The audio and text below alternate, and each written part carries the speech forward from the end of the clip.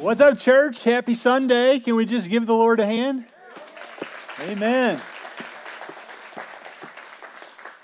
So many years ago, I heard a story about two ships that were at sea, and the captains saw the trajectory of their vessel's path, and they decided to begin to communicate with one another. And one of the captains, as it became apparent that they were heading towards this same place, said, "Hey, you need to alter your course." And which the response of the other captain was, "No, if anybody's going to alter their course, you're going to alter the course." And for a couple of hours, they banter back and forth, both captains refusing to maneuver their vessel to where it would alter course. And in their prideful stubbornness, maybe you want to say arrogance, these two ships collide at sea. And it was because two captains would not relent in their pride and their arrogance and their hostility towards one another. Both of them, as captains of their ship, had to be right. Now, this wasn't just a story, actually. This is a story that actually happened in March 13th of 1986. Two Soviet captains in the Black Sea decided that they would not alter course. In the LA newspapers in 1986, an article I read this week said the weather was good. It was sunny, it was not overcast, and there were moderate winds. The challenge was, as you had two captains that would not relent on their course. 398 people die as a result of the accident, and two captains are thrown in jail. Friends, isn't it a terrible thing what arrogance and pride can do in our lives?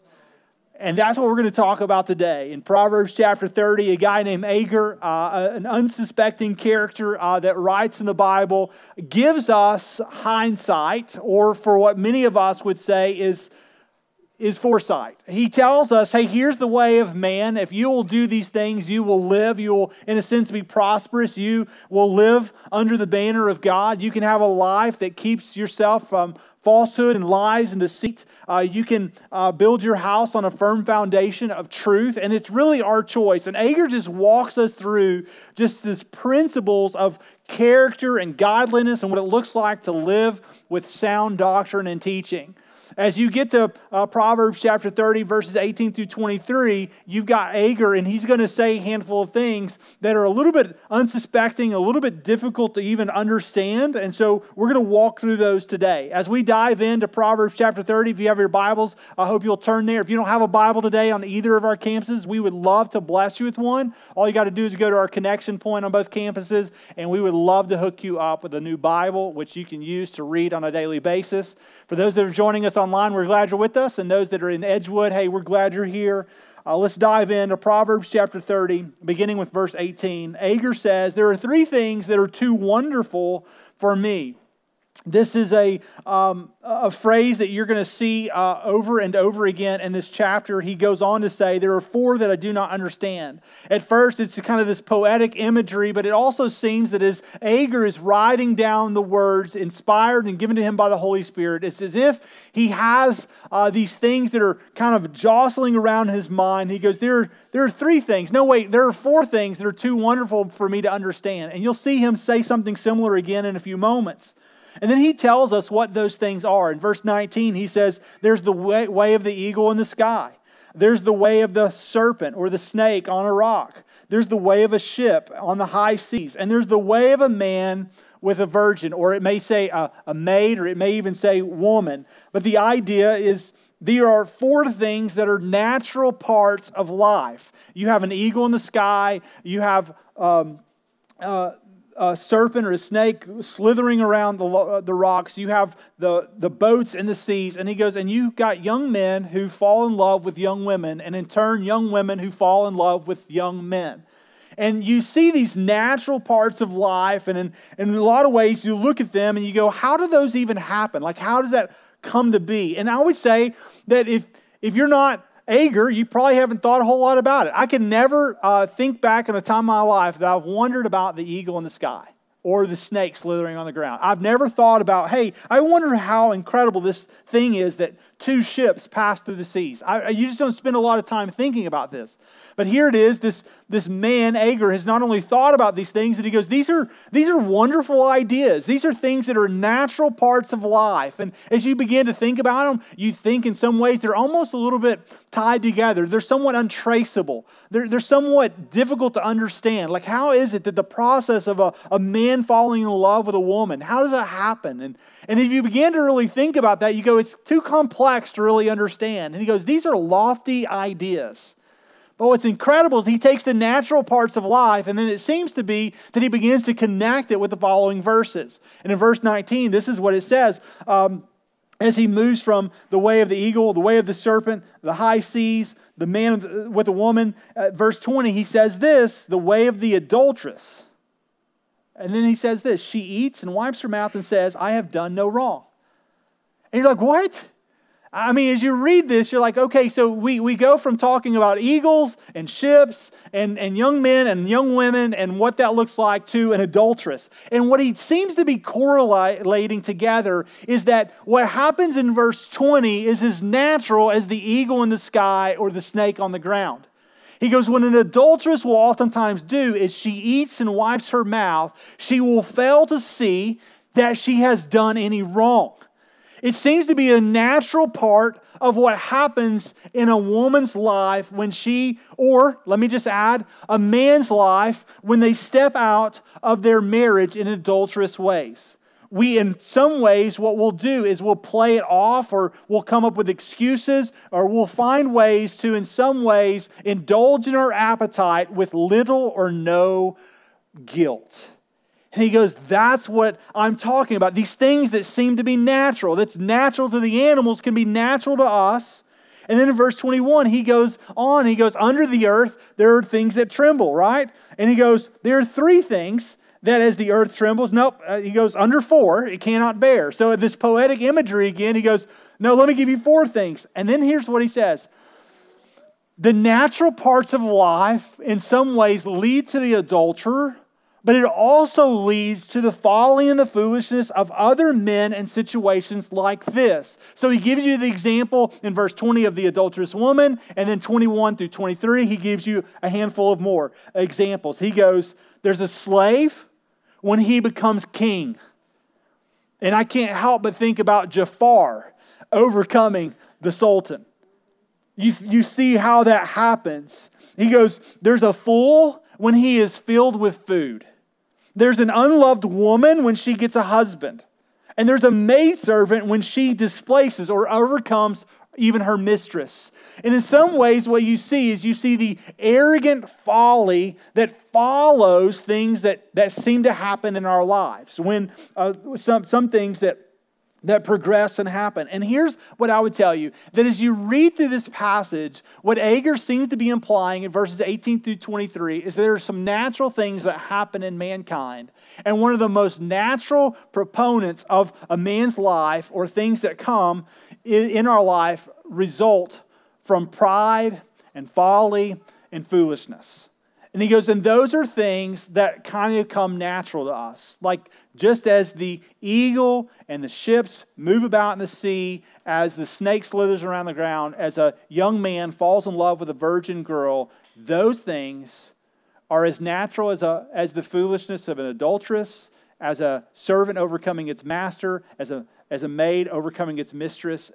In some ways, what it's revealing is Romans 3:10, that there is no one that is righteous, not even one. It's revealing to us Romans 3:23, and that is that all have sinned and fall short of the glory of God. It's revealing to us Jeremiah 17:9, that our hearts are deceitful, that they're desperately sick. Who can understand it?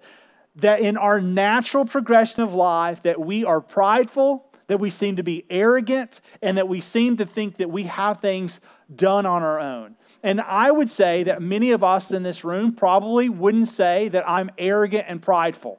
You would probably not say that you detest God with lying lips. You probably wouldn't recognize some of the prideful things, and very few of you came in today going, you know what, this message isn't going to apply to me because I got my life together. Like, that doesn't happen usually. But the reality is that in our natural flesh, that is, as Paul says, Romans 7:18, there is nothing good that lives in me, meaning in his flesh, apart from God, we are prone to be stubborn, foolish, and arrogant. Listen, there is not a difference in our lives than two Russian captains when we are following in our flesh apart from God. We are arrogant, we are prideful, and even though we are guiding the ship of our life, we are prone to lead it into a place of destruction. Reminds me of Cody's writing even yesterday morning about a captain and his arrogance as he continues to go driving his boat right in to an iceberg. That's arrogance. It's folly. That's what Agur seems to be pointing to. Matter of fact, as we think about the dangers of it, I'm reminded of Proverbs 16:18, which just simply says this: pride goes before destruction, and a haughty spirit before a fall. A couple chapters over, Proverbs 21:24 says, a scoffer is the name of the arrogant. It's one in some ways who he scoffs at. He's got it together. It's a captain scoffing at another. He goes, they're a haughty man who acts with arrogant pride. Psalm 101:5 says this: whoever slanders his neighbor secretly, I will destroy. Whoever has a haughty look and an arrogant heart, I will not endure. So he goes, haughtiness or pridefulness or self-sufficiency, he goes, it's an arrogance that the Lord detests. He goes, I can't even endure it. In Psalm 138:6, he says it this way: for though the Lord is high, he regards the lowly. And then look what it says: but the haughty he knows from afar. It seems to be that even our pride keeps us from approaching the throne of grace. That in some ways we are knowing God from afar and that he is distancing himself from us. Isaiah 2:11 speaks of the day of the Lord. And Isaiah the prophet is telling the people of Israel, he goes, the haughty looks of a man shall be brought low, and the lofty pride of men shall be humbled, and the Lord alone will be exalted in that day. The idea is that when the day of the Lord comes, that those who are arrogant, who are haughty, that are proud, who think that they have their life together and that they don't need a Savior will be brought low. That you cannot claim to know God and love God and walk in arrogance and foolishness, because that's not what our Savior possesses. Our Savior did not come to be served, but to serve. He came to be brought low. Amen? He humbled himself. He was a humble servant. And he says that is what you should look for. As I think about this passage in Proverbs 30, and I think about the ways of mankind in our sin problem, in our natural flesh, it reminds me of Proverbs chapter 6. Now, Proverbs chapter 6 is packed full of great things that would help prevent foolishness, folly, and arrogance in our life. And I can't read the entire chapter and us get out in a decent time today. And so I'm just going to read a handful of verses from chapter 6, verses 12 through 15. And even as you move down to 16, all the way to now through 19, the author is talking about 7 abominations that are brought before the Lord. He goes, well, there's 6. And then he goes, no, there's 7 abominations. And then he lists those out. You know what the number one abomination that he lists is in verse 16 is haughty eyes or a proud or arrogant heart. He goes, it cannot be that you claim to know God and you are prideful or arrogant or you're foolish. And so in Proverbs 6, 12 through 15, a few verses before he makes that statement, this is what it says. It says, a worthless person, if you want to change the word worthless to a fool, or someone who possesses arrogance or folly. He goes, a worthless person, a wicked man, goes about with crooked speech. He winks his eyes, signals with his feet, points with his finger. With a perverted heart, devises evil, continually sowing discord.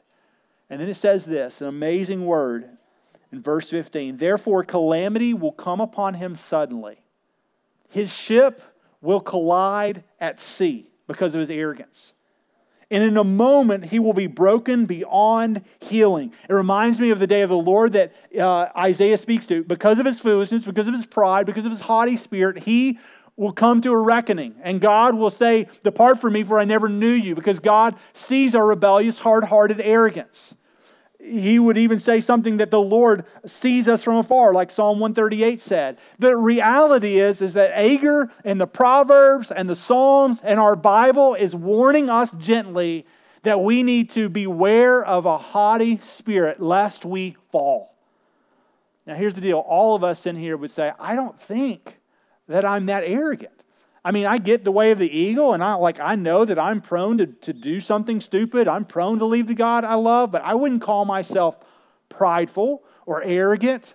Or if people were to speak to you, about you in the streets or at the city gates, they may not say that, hey, this person's prideful or arrogant. And here's what I would say. If I were to talk to you or have you cross-examine my life, I would say you might say something similar about me. That you would naturally say, oh, he's prideful or rebellious, or he's a fool, or he's arrogant in all that he does.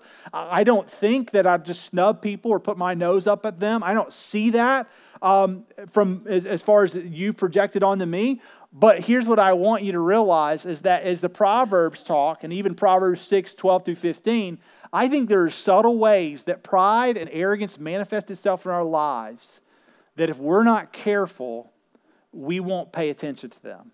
And so, listen, this list is not exhaustive, but I want you to just think about Proverbs 30 that we've read, the natural way of man apart from God.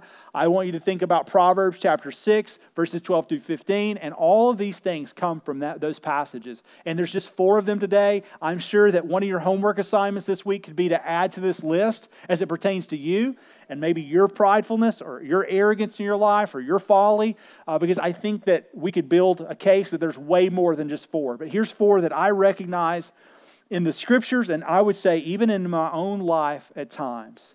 And so here's 4 subtle ways that arrogance manifests itself in our lives, and I would say that keeps God at a distance. That in some ways, it removes our fellowship and in some ways quenches the Spirit of God. And I would say the number 1 way is a critical spirit. If you remind yourself of Proverbs 6, verse 12, it just says that a man in his foolishness has crooked speech. The idea of crooked speech could be manifested in lots of different ways. Obviously, you could think, gossip or slanderer. You could think about maliciousness or any of those intentional things like that with your words. I think about James 3 and about the foolishness of our tongue and how it can set a forest ablaze. I think about those things. But one of the things that I think is really subtle in my own life is just going about grumbling and complaining. You think about grumbling and complaining, that seems to be what's so natural to all of us. Like in our natural flesh, we get out of bed and we grumble and complain. We grumble and complain because there's not enough creamer in our coffee, that we're not going to have a good hair day, that our coworkers are texting us too early in the morning. They're already blowing up our phones. I'm not even to work yet. You get to work and you're frustrated at everybody there. Your boss didn't let you know something. Now you're not flexible. And it just seems to manifest itself throughout the day. And we grumble and complain about our yard not being mowed correctly. They missed a spot weed eating. And we just go about over and over and over, in some ways, grumbling and complaining.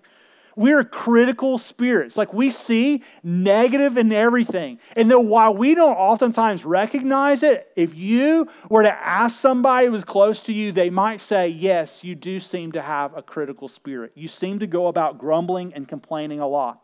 I think that's why Paul writes to the church of Philippi in Philippians 2, and he just encourages them, mind you, after he talks about Jesus being this great servant, not considering equality with God something to be grasped. He gives himself as a servant. He tells us in verse 4 and 5, they have the attitude of Christ, consider others better than ourselves. You get down lower in that chapter, this is what he says, and you should do all things without grumbling.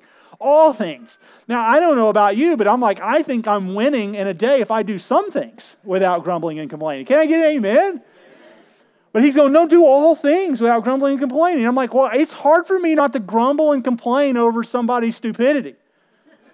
Like when you do something that's stupid or like you should have done it this way, like it's hard for me to have sympathy, to empathize with people, which is one of the reasons that I don't have a spiritual gift of mercy. It's like I have a hard time being merciful on something that you continue to do over and over again. And so I find myself oftentimes grumbling and complaining about somebody that continues to find themselves in this same manure pile. The challenge is like, hey, why are you in the manure pile in the first place? And why do you continue to go back to it? You know it stinks. Why do we have to go over this over and over again? And I find myself, though, grumbling and complaining. I just get to a place in my own life where I become very critical. Paul goes on and he says, the reason we don't grumble and complain is so that we might be blameless and innocent, children of God without blemish in the midst of a crooked and twisted generation, among whom you shine as lights in the world. He goes, the reason why that you don't grumble and complain, that you're not a critical spirit, is because in many ways you identify that in your natural flesh, just as the eagle soars in the sky and boats progress along the seas, that in your natural flesh you are bent to be critical because that's who you are. But in the Spirit of God, he goes, you should put those things away. Even as something as simply as grumbling and complaining, you should put that away simply because you are to be blameless and innocent.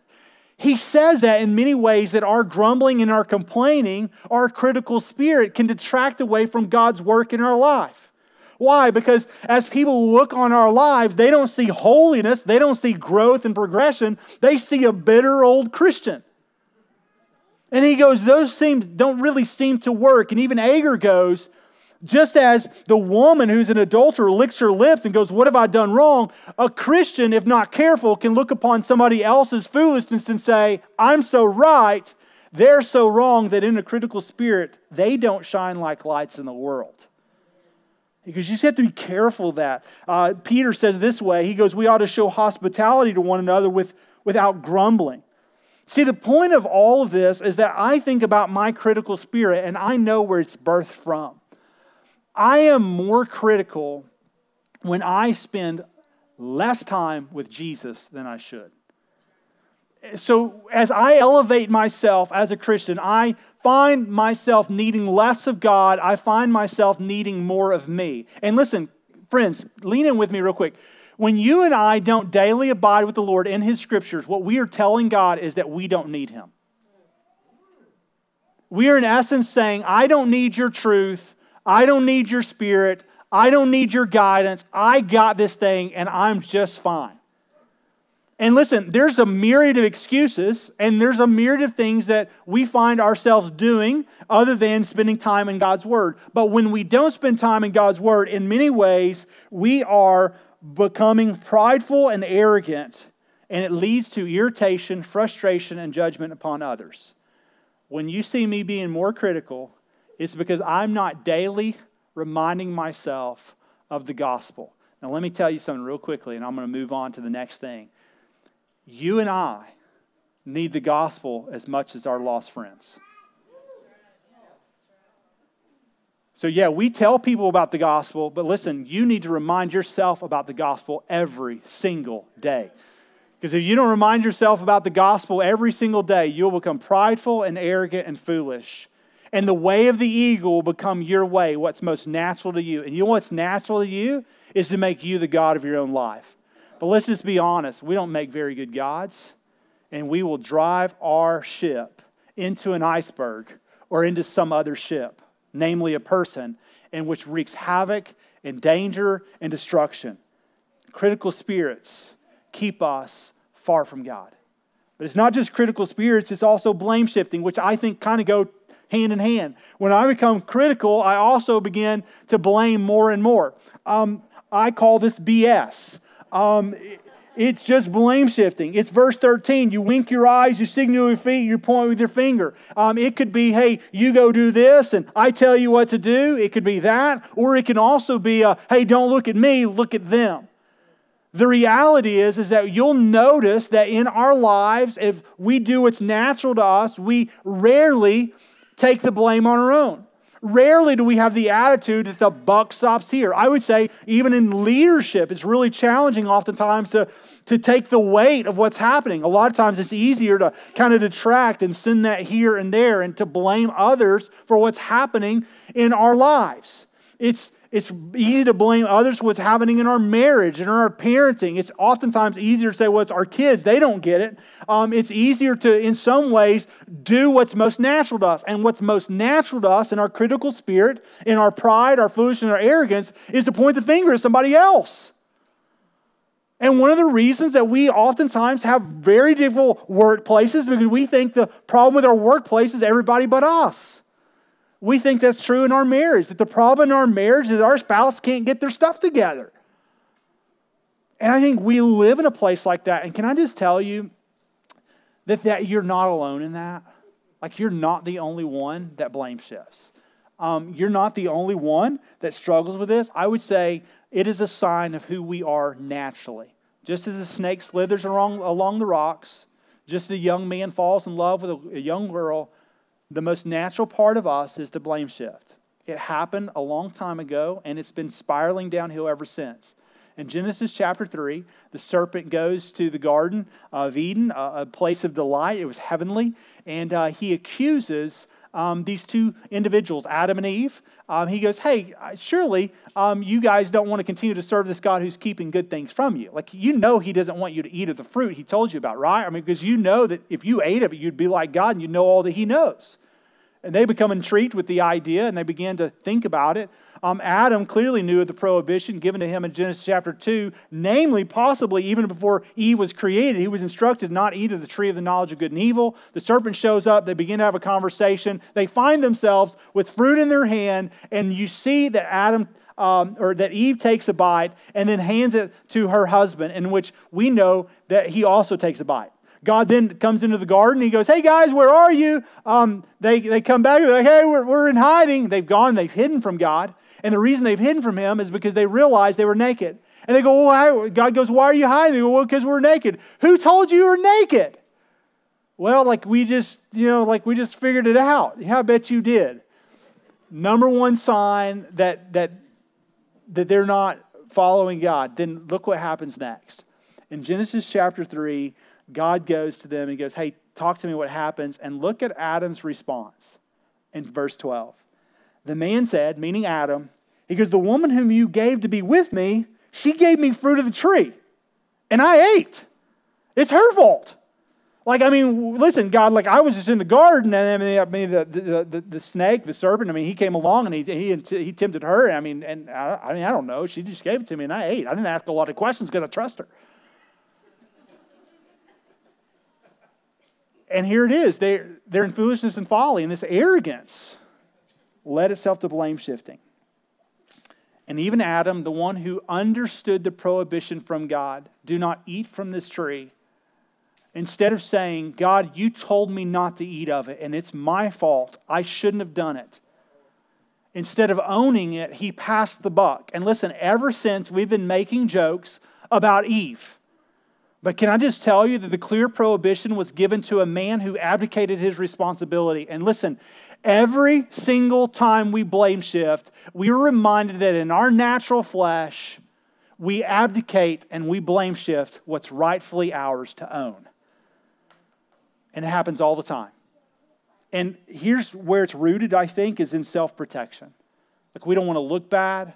We're people pleasers. We want to act like our lives are together. If it's not rooted in self-protection and we want to look good, it's oftentimes rooted in self-pity. Wherever it is, we know that in its natural place, it's not what God desires, particularly if we would claim to know Him and want to walk in the Spirit. And so listen, critical spirit and blame shifting are two places in which, if we're not careful, we will give way to almost every day in our lives in subtle ways. Friends, as a believer in Christ, you can take the heat, you can own your sin, you can confess your foolishness because Christ has redeemed it and He loves you in spite of the moronic type things you've done. Invent words like moronic. Amen? But you see that a critical spirit and blame shifting, they've got to come from a place of somewhere. Where do they come from? I think they come from not just what's natural to us, but what's most natural to me is my self-centeredness. In Proverbs chapter 12, as the writer is writing, in Proverbs chapter 6, that verse 14, he just says, it's a perverted heart that devises evil. And you might wonder, well, does my perverted heart really devise evil? And I would say, well, I guess it depends. Do you think that two men in 1986 expected to be arrested a week later because of their foolishness and arrogance to not redirect their ships? And I would say no. But what led to it? It was their selfishness. It was their inability to reconcile their heart and mind together and say, we're going to cause a lot of destruction. We're going to cost a lot of people pain and livelihood. James writes to the issue, the half-brother of Jesus, in James chapter 4, verses 1 through 3. Look what he says. He goes, what causes fights and quarrels among us? Hey, what is it that causes two ships to collide? What causes two marriages to end in divorce? Hey, what causes bosses in the workplace to collide with their subordinates? What causes all those things? He goes, don't you know? Is it not this, that it's your passions? If you want to use the word in the Greek there, passions could also be selfishness there. The reality is, he goes, those are the things that are at war within you. And then he says this, you desire and you don't have, so you murder. You covet and you cannot obtain, so you fight and quarrel. You do not have because you don't ask. You ask, you do not receive because you ask wrongly, and you spend it on your passions. This word in the Greek, hedone, you see it twice right here in these first verses. He goes, what causes fights, quarrels, calamity? He goes, it's your arrogance. And your arrogance is birthed out of your selfishness and your passions, which are waging war in your soul. He goes, that's the challenge. And he goes, those don't just affect other people, it even affects your relationship with the Lord. Look at verse 3. He goes, you ask and you don't receive. And then he tells you why. Because you ask wrongly, so that you would spend it on your passions. So what we in essence do as blame shifters, as critical spirits, as people who are totally selfish, walking in our flesh, we come to God and we go, God, can you fix all these things in my life? Hey, can you get rid of this person? Like it would be helpful if you just moved them to Antarctica or something, because they're a thorn in my flesh. You could be praying things and then you go, well, why does it ever happen in our life? And here's why. Because God refuses to answer the prayer of self-centeredness.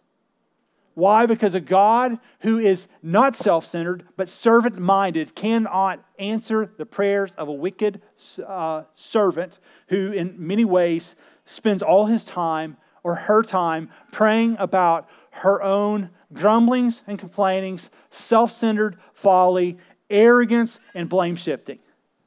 He only answers according to His will, His good word, to servants in humble, contrite ways who acknowledge the error of their sin, that admit their fleshly desires, and come to Him with reliance upon a holy God.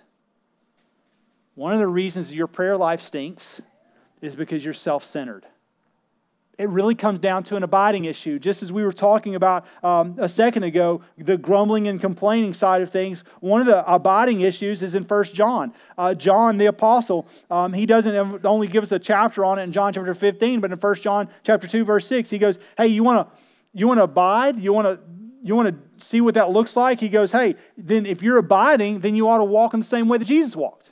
He goes, you ought to look the same. You ought to, in a sense, manifest to others what He has manifested to yourself. The question is why is it that wars and fights and quarrels are started? Because it's us. We're selfish beings. And listen, can I just tell you that as I've been walking through just the very handful of weeks as I'm preparing to train some men and lead some men in Regen, the Lord's been teaching me already in just 4 weeks. One of the things, the major factors He's taught me is my selfishness. I admitted to Regen and to my journey group and to some other people in my group, I see selfishness even as I fix 2 cups of coffee. I fix 2 cups of coffee. One of those cups of coffee looks a little better. And I am prone to go, I'm going to give her. And I'm like, think about this. I'm your pastor. How sick is that? And it's a cup of coffee. You know it's got to manifest itself in much farther, bigger ways, right? That are more sick and that are more detestable to the Lord, which is the reason I have to acknowledge how foolish and selfish and arrogant I am. I'm so prideful, and I need the God of the Bible to change my heart. See, I happen to believe that Philippians 4:13 says, I can do all things through Brandon who strengthens me. Now, that's not what I would say, and you wouldn't either, right? I can do all things through God who strengthens me, through Christ who strengthens me. And we say that with our lips, but if we're not careful, our hearts are far from God. Our prayers are hindered, and we're self-centered in all our ways. And friends, we have to be careful. Why? Because as you continue to read Proverbs chapter 12, it's not just a perverted heart that devises the evil and manifests itself in a variety of ways, but it also says in the latter part of verse 14, and you'll go about continually sowing discord. Now, when you think about sowing discord, I want you to realize that when you sow seed, you do it intentionally, right? I mean, you think about the Old Testament and a farmer sowing seed. If you were to go and scatter seed in the garden, you do that intentionally. You place seed where you want it to go. And when you sow discord, you do it intentionally. Now, it might be subtle in a lot of ways because discord comes from a critical spirit. Discord comes from self-centeredness. Discord comes from blame shifting. Discord, a lack of unity, comes when all those other things manifest themselves in our lives. The way of the eagle is to fly. The way of man is to go about in factions and quarrels and fights, wreaking havoc, making yourself the king of your own life, and wrecking the lives of anyone else who gets in your way. Jesus flips that on its head, though, and says, I didn't come to be served, but to serve and to give my life as a ransom for many. Jesus wrecks the principle of you being the king of your life and you sowing discord. Instead of us sowing conflict and gossip, we should sow peace. We ought to, Romans 12:18, live at peace with all men as much as possible. We ought to abide in the fruits of the Spirit that Galatians 5 tells us about, which means we wage war in our flesh and we don't gratify the desires of our own fleshly nature. See, Proverbs 16:28 says this, a dishonest man spreads strife and a whisperer separates close friends. Anybody know a whisperer gets off in somebody's ears? Reminds you a whole lot of Genesis 3, the accuser, the serpent, the adversary. Listen, a whisperer that separates close friends is nothing that comes from the Lord. Gossip, slander, factions are not from the Lord. A dishonest man, a foolish man, an arrogant man spreads strife. And listen, if there's a lot of gossip or conflict, you need to know that didn't happen by accident. It follows you. And the reason it follows you is because you continue to sow seeds into those things. You are sowing discord. It is not from the Lord. Can I just tell you? It is not a characteristic that you should delight in. It will not look beautiful on you. Let me say it one more time. Ladies, gentlemen, it will not look beautiful on you. Sowing discord is disastrous. It's like two ships colliding in the Black Sea. It will cause death and destruction. Charles Bridges, a great theologian, says this, if the heavenly dew descends upon the brethren that dwell together in unity, which means prosperous or good things from God, he says a withering blast or a frozen blast will fall on those who, mistaking prejudice for principle, cause divisions for their own selfish ends.